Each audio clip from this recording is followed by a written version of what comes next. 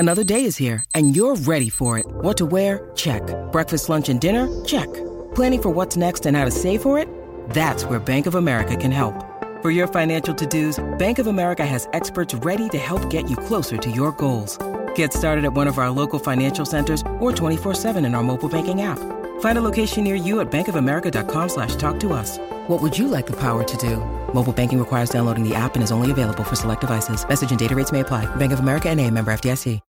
When you need mealtime inspiration, it's worth shopping Kroger, where you'll find over 30,000 mouth-watering choices that excite your inner foodie. And no matter what tasty choice you make, you'll enjoy our everyday low prices, plus extra ways to save, like digital coupons worth over $600 each week. You can also save up to $1 off per gallon at the pump with fuel points. More savings and more inspiring flavors make shopping Kroger worth it every time. Kroger, fresh for everyone. Fuel restrictions apply.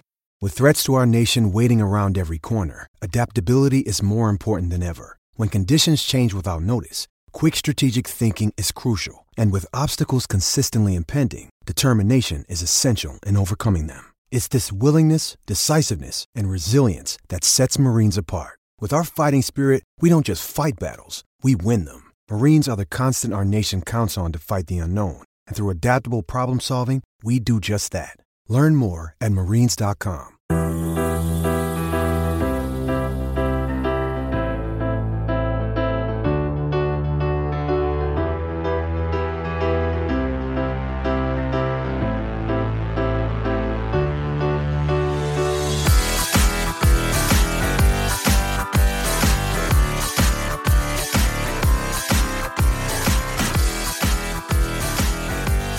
Welcome back to the Red Sox Recap Podcast, the podcast from the Golden Monster Podcast Network, where we recap the series that just ended, preview the series that's about to start for the Boston Red Sox.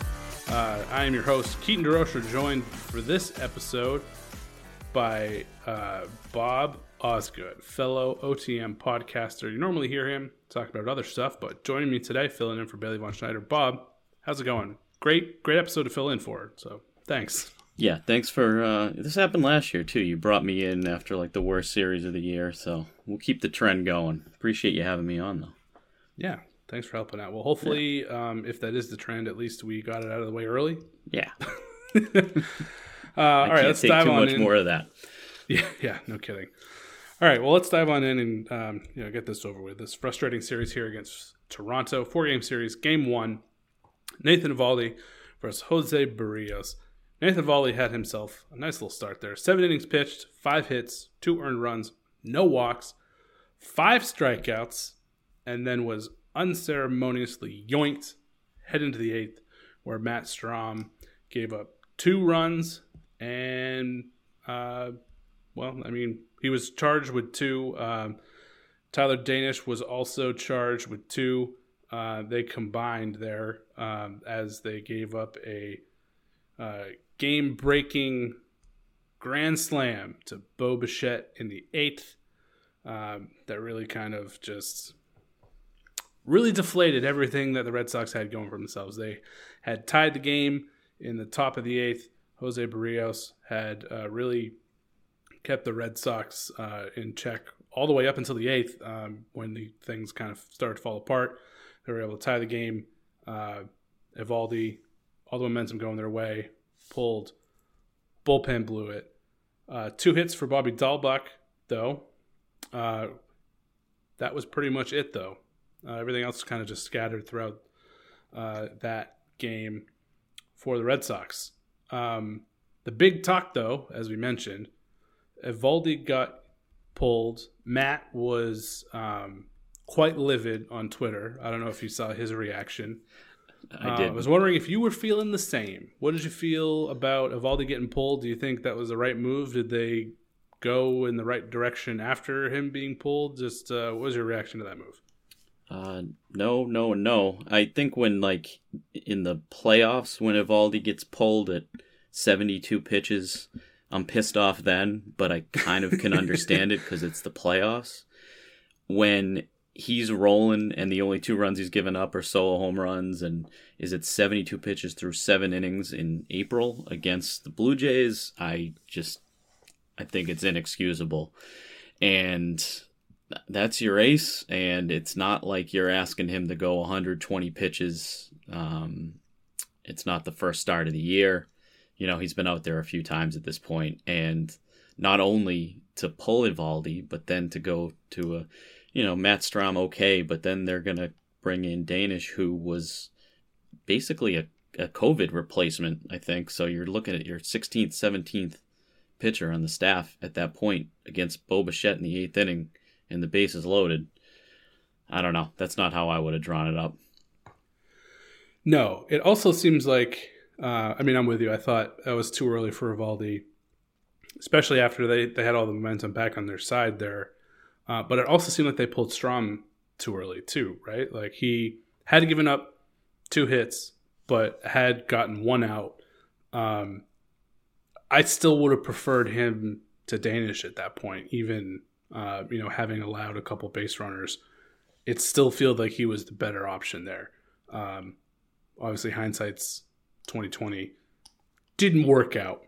Was just really surprised that was an early pull for Strahm, who then got credit with the loss. It was a little bit baffling. Seems like it was too cute too early.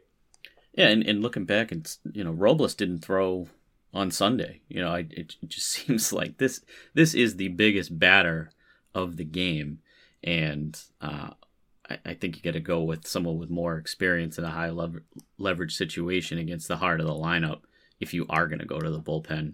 And like you said, you just fought back. I mean, the top of the inning, there was Dahlbeck and Arroyo had singles, and they knocked Berrios out of the game, and they had a bunt, and then Kike got a single, and then a sacrifice fly from Verdugo, and it was good baseball. I don't think they played bad baseball at all during this series. They weren't making a ton of errors or base running mistakes. It was just, in this game, in my opinion, a poor decision, and in a couple other places, a lack of execution. Yeah.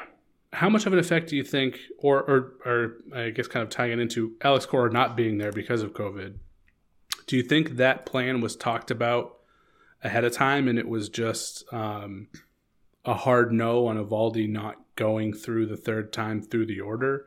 And so that was just Will Venable executing that plan? Or do you think that was Venable going through his feel of the game and feeling like it was the right time to pull Eovaldi? It's hard to know. You'd probably think that Cora wants to give him some leeway. Hey, you're there. You've got a feel for things. I trust you. That's a type of manager that Cora is in general. I think he kind of leaves things up to his players in certain situations. And so I don't think that they're scripting the entire game. Yeah. But at the same time, you have to think, all right, here's who we're going to in high leverage, low leverage, ahead, behind, and then make kind of the micro decisions up to Venable would be my guess. But they're gonna cover themselves after the game either way. And I think they talked about Danish having a good sinker and wanting to throw that to Bichette, and it's just, I don't know. As mentioned, I think that there were other options and some that were rested. Yeah, for sure. So Red Sox dropped Game 1. Game 2, another heartbreaker. Pitching matchup there, Nick Pivetta versus Kevin Gausman. Nick Pivetta went 4 2/3, 2 earned runs, 4 walks, 6 strikeouts, only 3 hits. So he was a little bit of a mixed results, better results than he had previously had. So maybe he's trending back towards being a bit of his old self there. Red Sox broke it open a bit in the 8th. We're trailing 2-1, scored 4 runs in the 8th to go up 5-2. Then 3 runs off of Diekman to tie it in the 9th. And then George Springer walked it off in the 10th. Tough loss, 6-5. Nick Pivetta, though, it's been a topic of discussion here with his mechanics and getting the feel for things going to start the season.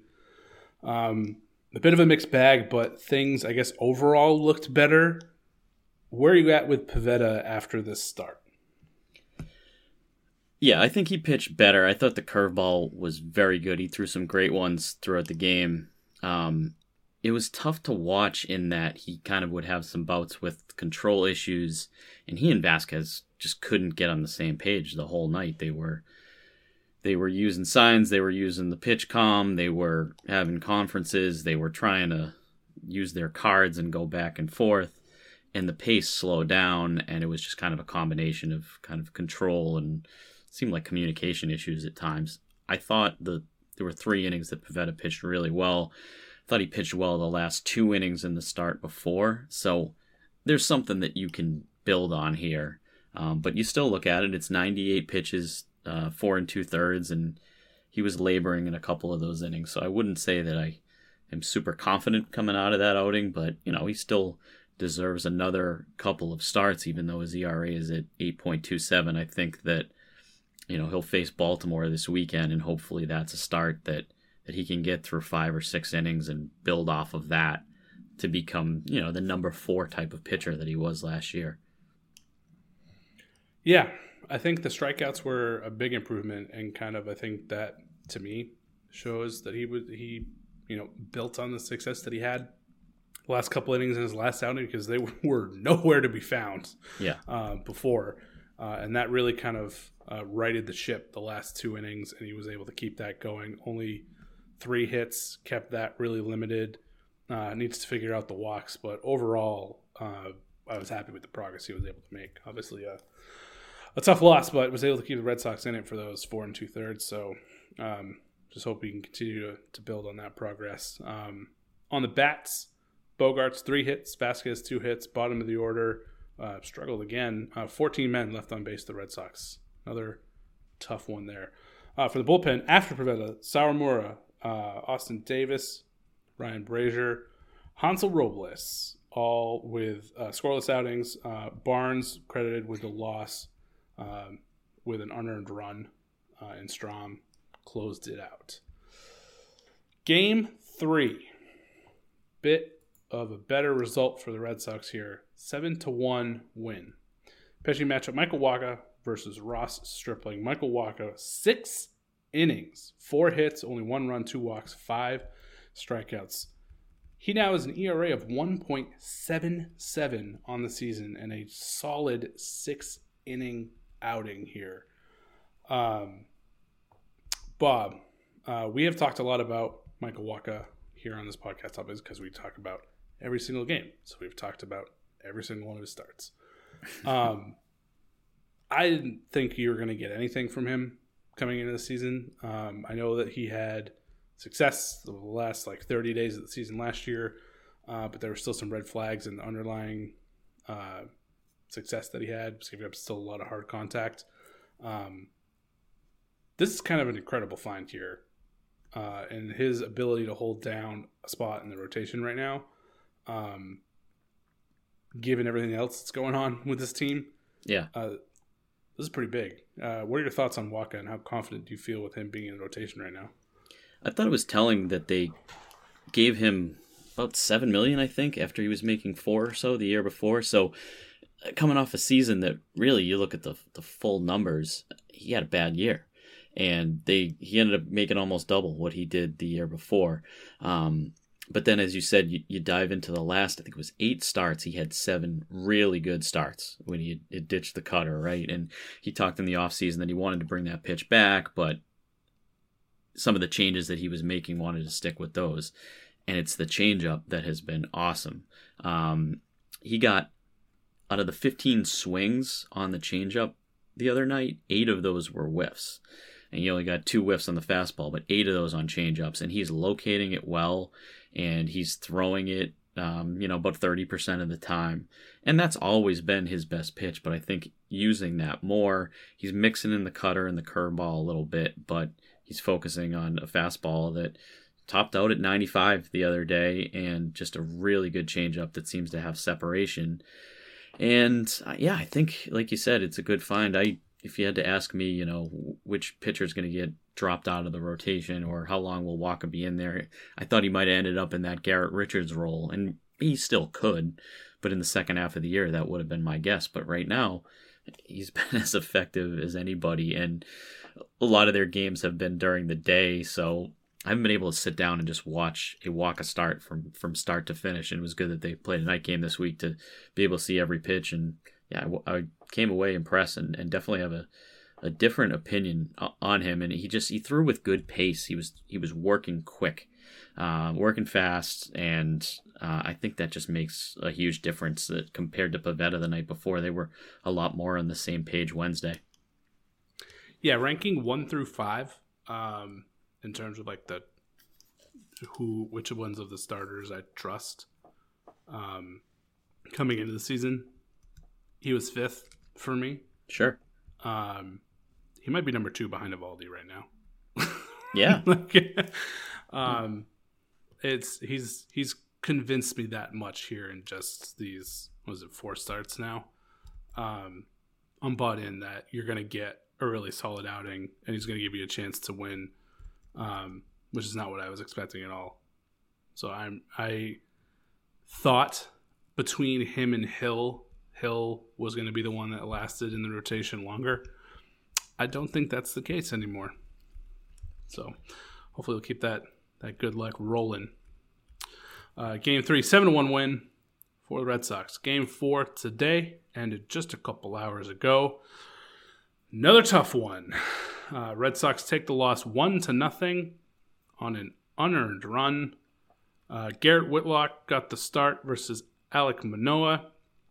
Garrett Whitlock goes 3 innings, 4 hits, an unearned run, as we noted. 2 walks, 2 strikeouts. Manoah went 7 innings, 3 hits, 0 runs, 1 walk, 7 strikeouts. Really had this Red Sox offense on their heels.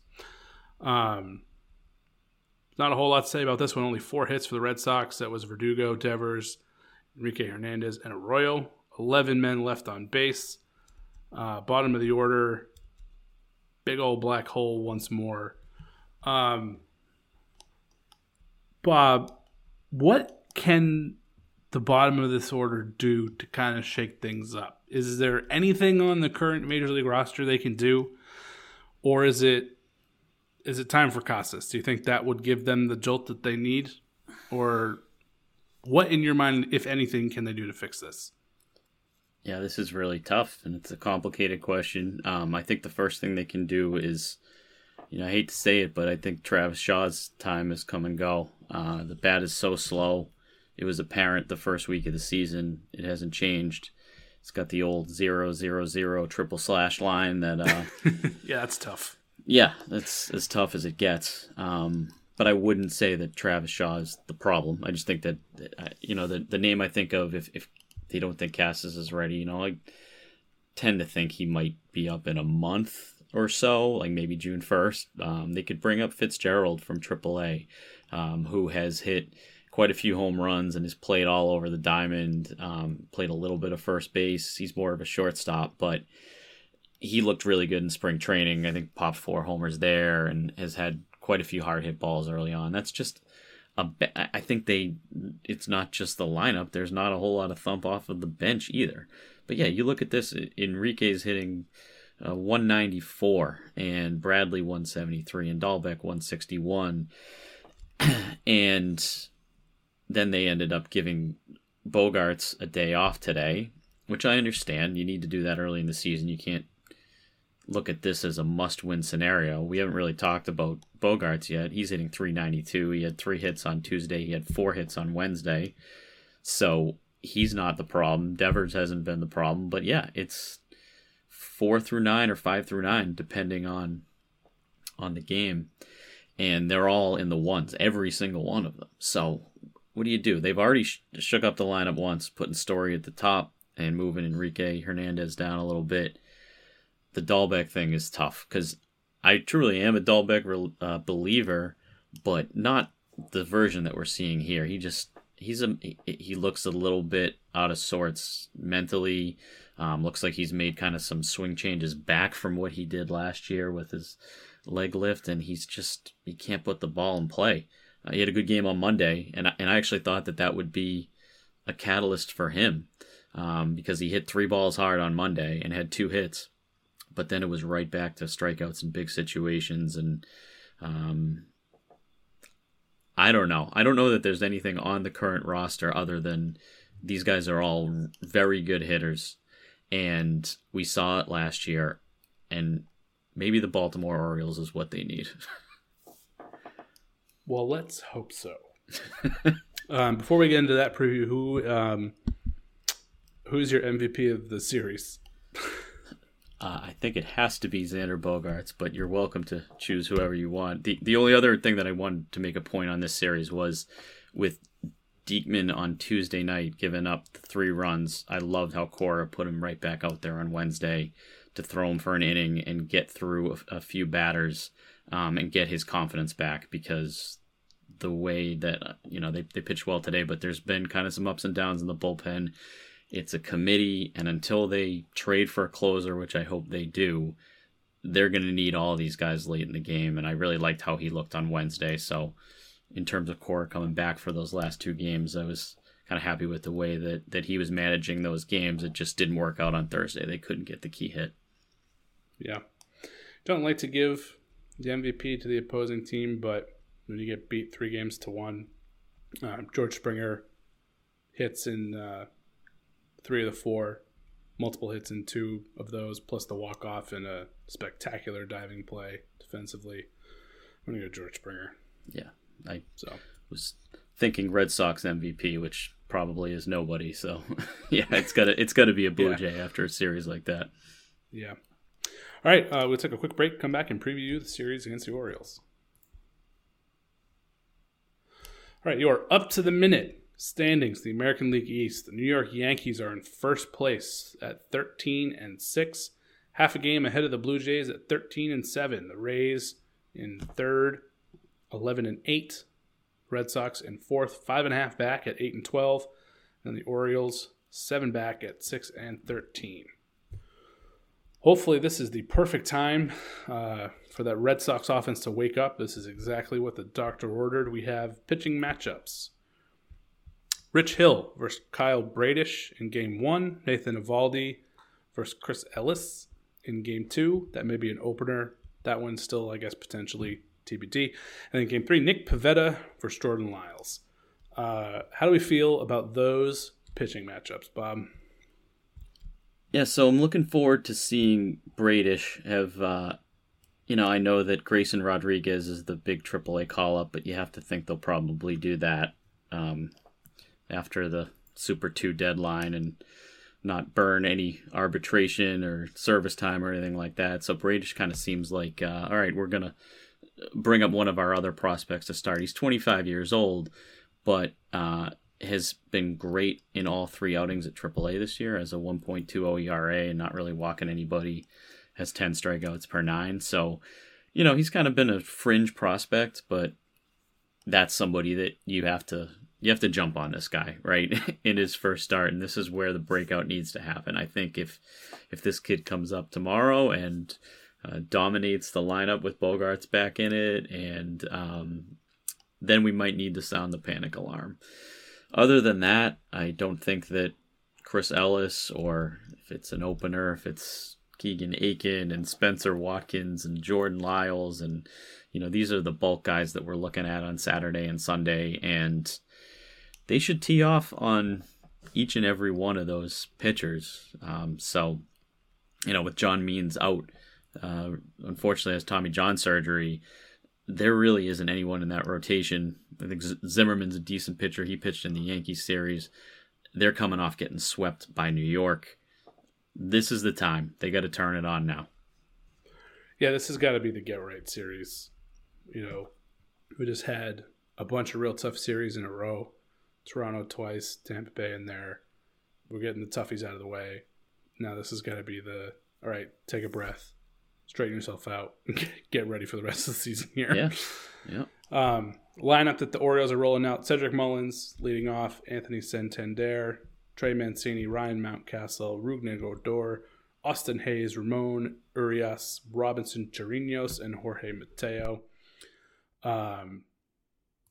Nobody is really doing much of anything for this lineup. Austin Hayes is their best hitter, who hasn't done a whole lot. 2 homers and a 279 average after that. A whole lot of nothing. They've hit 8 home runs this year. Yeah. Santander leads the team with 3. He's also hitting .222. Cedric Mullins, last year's breakout star, hitting .205, .236 for Trey Mancini. So not only should it be get right for the bats, but the pitching should not have too much of a problem with this lineup that they're rolling out there either. Yeah, and they don't have you pretty much touched on everybody there, but they don't have anybody hitting over 250. They have the least home runs in the league, I think, lowest slugging percentage. There are some hitters. Mullins, Mancini, Santander, Mountcastle. These guys can hit. And part of it might be that they brought in or pushed back the fences at Camden Yards. It's going to be a different game there this year. We haven't seen that. I forgot about that. 20 feet back and higher fences, and we've already seen what the baseball is this year that appears to be deadened a little bit. So it's going to be a different Camden Yards than we remember. And the Red Sox haven't hit a home run since last Friday. So something has to give here with these two teams. But yeah, not a super imposing lineup. What is your series prediction and prediction for MVP? All right, I just can't in good conscience predict a sweep right now after what I've seen, but I will pick the Red Sox 2 out of 3, win a series, get a little bit of momentum. Anything short of that will be a great disappointment. And I will go with Nate Eovaldi on Saturday, hopefully. 7 home runs given up this year, but hopefully as a kind of a get-right game with the home runs and can go 7 innings or so and get things straightened out, because I don't expect Hill to go too deep into the game on Friday. I think they really need some length and definitely need a W on Saturday with that matchup. Yeah. I think they're really annoyed. I'm going to go with a sweep. And I think Bogey keeps his hot streak going and just has 3 awesome vintage Bogey games. And just I can see it. Awesome series. How many 3-hit games does he have this year? 7, 8? Yeah. All right, well, that's going to do it for us. Thanks for listening. We have a bunch of other great pods on this network. We have the Over the Monster podcast that Matt and Brian do. We have the Red Seat podcast that Jake and I do. We have the Sox on Deck pod, which Bob, you do with somebody. Yeah. Shelly will be on there, and we had an episode earlier this week that Matt and Jake joined me for. So we're going to do that more on maybe monthly to twice a month basis this year. But Shelly will be on there. Awesome. You can find both of us at Over the Monster. You can also find both of us on Twitter. You can find me at Spoken Keats. You can find Bob at BobOsgood15.